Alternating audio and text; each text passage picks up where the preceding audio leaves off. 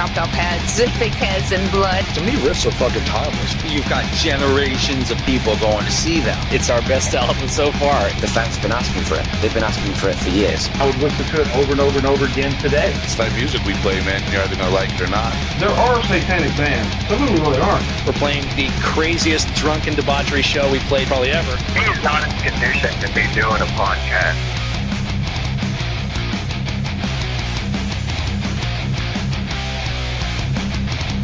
You're listening to the Great Metal Debate Podcast.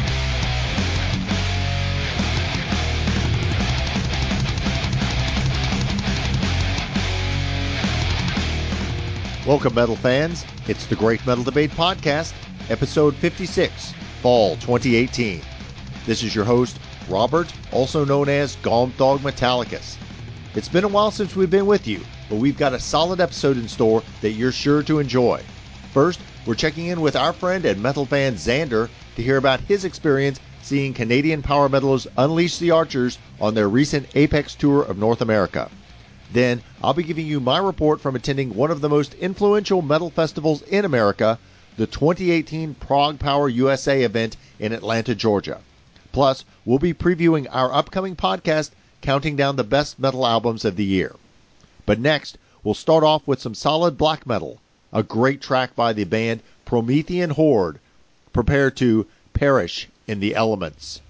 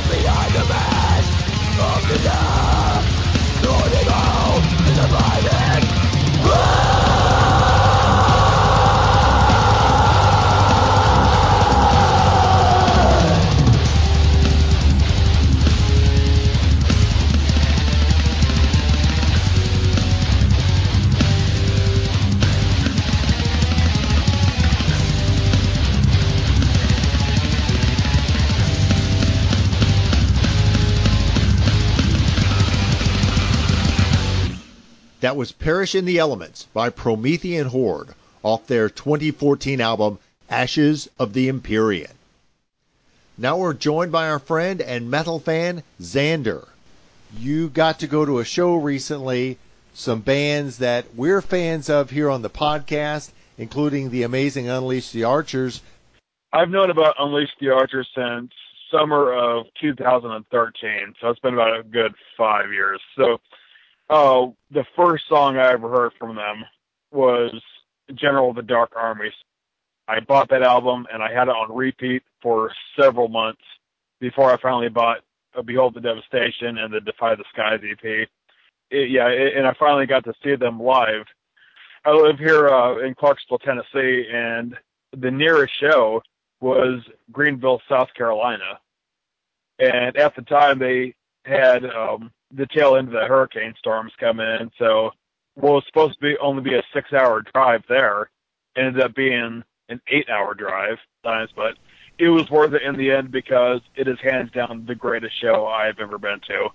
And it was just this surreal moment whenever I entered that bar and I saw them all standing by their flag that had their logo on it. I was like, oh my God, I'm finally seeing these people in person. And having met them up in Covington, Kentucky, after the show, they all seemed super nice, very down to earth, willing to sign autographs, talk. Oh, yeah, they are all very kind people. I talked to Scott, Grant, Andrew, and of course, this tour they had a replacement bass player. His name is Rich. He's from another death metal band. I forgot what the name of it was. He was a pretty down-to-earth guy, too, and of course, Brittany, she autographed the poster for me, making out to me. It says, "Thank you for being so rad, Xander." At the end of the show, I managed to get a pic from Grant. He tossed it right to me. It was amazing. And there were a number of other bands on the bill, starting with a local band, Ruffimit's Well. Yes, and the singer is actually a friend of mine who I met at the Rivers of Nihil, Die Hard is Murder, and Dying Fetus show that I went to back in April in Knoxville. She was just standing in line right in front of me, and she talked about how she was in a band called At Death's Behest, but apparently she's not in that band anymore, because whenever I was waiting in line to go into the bar in Greenville, I saw her, and she saw me, and she was like, "Hey, I know you." And I was like, "Oh, cool. Is At Death's Behest playing tonight?" And she goes, "Oh, no, my new band is playing." And, they're some good symphonic death metal. I was very surprised. I really liked their opera singer that they had, their keyboard player. He was kind of putting on a show, too, even though they didn't have room for him on the stage. He still let people know that he was there. Now, those of you guys who I know are aware of Helion Prime, Heather Michelle was the original singer for the debut self-titled album, and she unfortunately left the band to go to the band called Grave Shadow. They have since replaced her with a new singer named Zozos Michael, but the problem is that he lives all the way out in Europe, and he was unable to obtain his visa to tour in the United States. So they had to replace him with yet another singer named Mary, and she nailed it whenever I saw her at the show. In fact, right before they started playing, the members of Helion Prime were all setting up, but I look behind me and I see this girl in a hood, and I'm like, "Hey, aren't you the singer?" And she goes, "Shh, yeah, I am." And I'm like, "Oh, cool. You're going to get up at the last second. Awesome." And she did. That was pretty cool how she fooled everybody to think that she was just somebody in the audience. But nope, she gets up on stage and starts singing, and oh my gosh, she did a great job. It was a thrill for sure. The very last song that they played was the song called Ocean of Time. And she saw me mouthing all the lyrics to all the other songs during the entire set. And she could tell that I was probably the most into the music person in the whole crowd. So whenever the time came for her to say the words Ocean of Time, she held the microphone to my mouth so I could say that. That's awesome. Always awesome when a fan can participate in the show. I love whenever bands do that for their fans, especially the ones that they can tell are the most dedicated of fans. it gives their fans a story to tell their friends that couldn't make it to the show. Also, one of our friends of the podcast we've had on before, the guys in Stryker were there. Yes, not to be confused with Striper. I had never heard them before until the show. And, man, they put on a killer show, too. Like, that main guitarist, every riff he played, he made sure his guitar was in the faces of the people in the front crowd. He walked and ran all over the stage. The whole band was very high energy. And, of course, the singer was great, the drummer was great, the bassist was great, both the guitarists were great. All of their singing was great. And I have yet to listen to any of their albums yet since the concert, but it's definitely on my list of things to do. I mean, they've got some great albums, some really powerful Canadian power metal. Yeah, I agree 100%. But now on to the main event. I was right there in the front the whole time, and I was like, every single song caught my attention. Every single thing was catchy, whether it be the music, the lyrics, or the way the lyrics were sang. It was all put together so well. They did have an encore, though. After their last song, which is Tonight We Ride, they played the song Apex after everyone was shouting, one more song, one more song. And whenever she was saying, follow me to Apex, I was wearing my Apex shirt, and I was turning around with my back towards the band. I was pointing at my shirt to every time she said, follow me to Apex. It says, follow me to Apex on the back of my shirt. So I thought I'd do that a couple of times, and it was just awesome, man. There's no other way to describe it but just amazing. Since I've seen them live and met them in person, I'm now an even bigger fan of them. They are my number one all-time favorite band, and it was so cool being able to tell them that in person, too. And they all thanked me from the bottom of their hearts whenever I said that.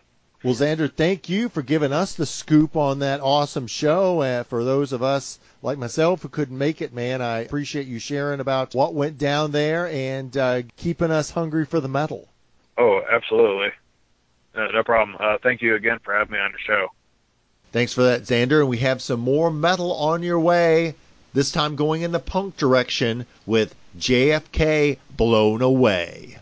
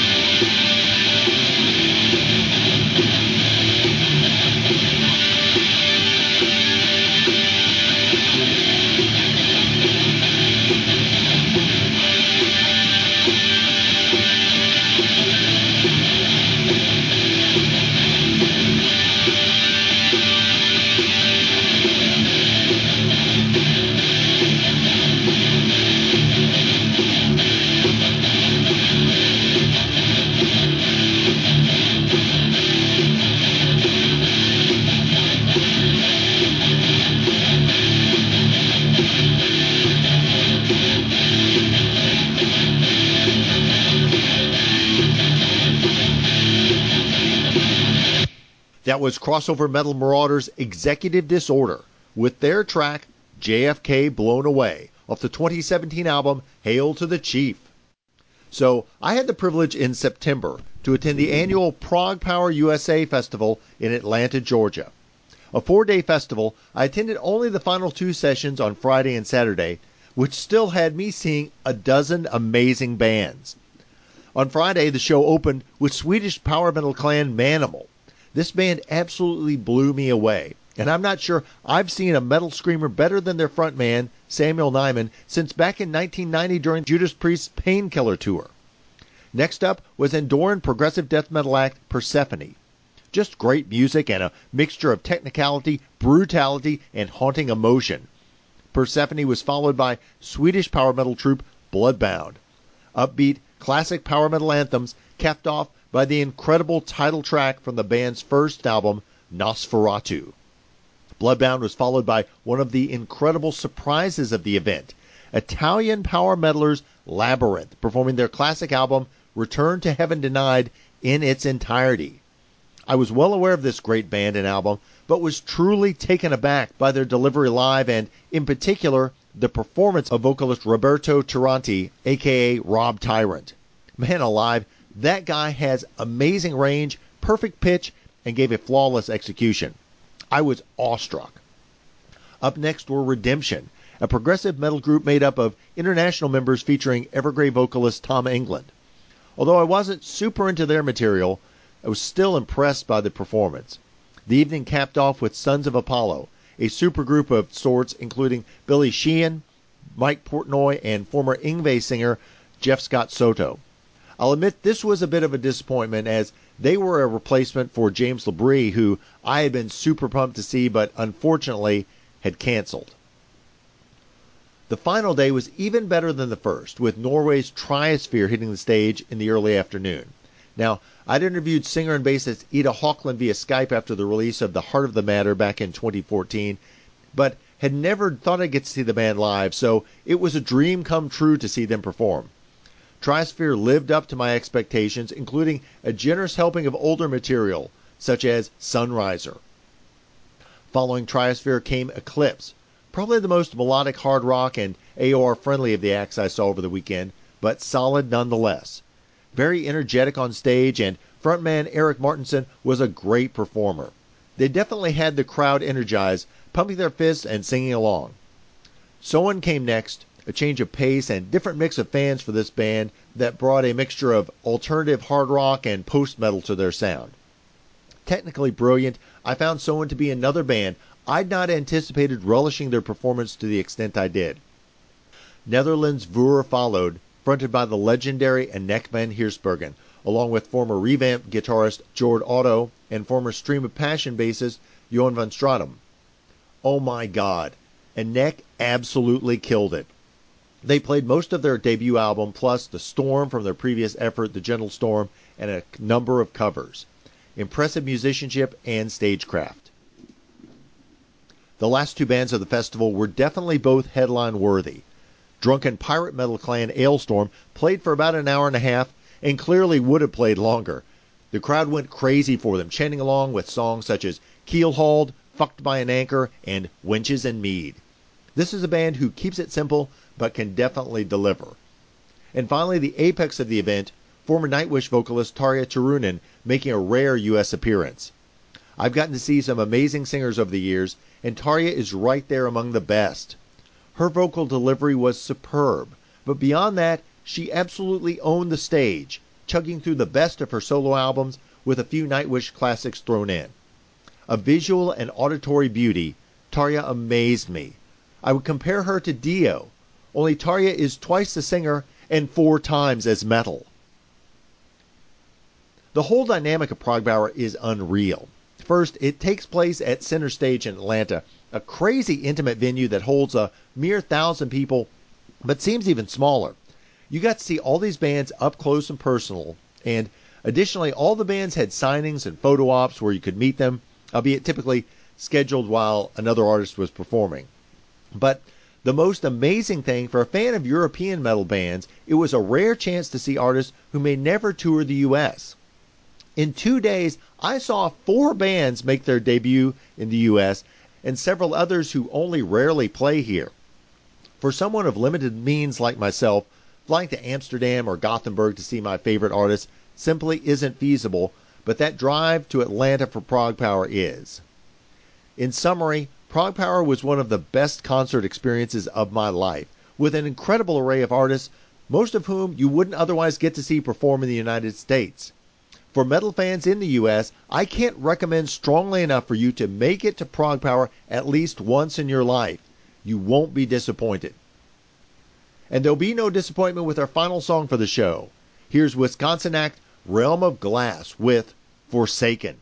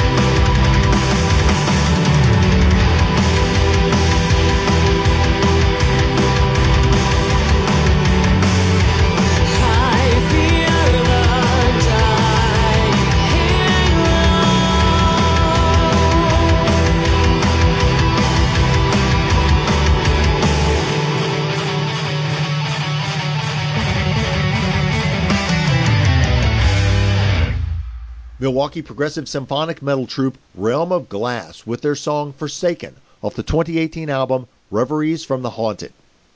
That wraps up this episode. Thanks to Xander for taking the time to join the show, as well as Executive Disorder, Realm of Glass, and Promethean Horde for contributing the killer metal tracks we played. Before we go, a reminder, we'll be back very soon with our final podcast of 2018, our annual countdown of the best metal albums of the year. We've been working since January in this effort, listening to hundreds of albums in a variety of genres to make up the list. Now, if you have suggestions of albums you believe need to be included, you can tweet us at Metal Debate or send an old school email to thegreatmetaldebate@gmail.com. Thanks for that and for all the feedback we receive. Until our next podcast, sell your soul for metal and defend it until your dying day.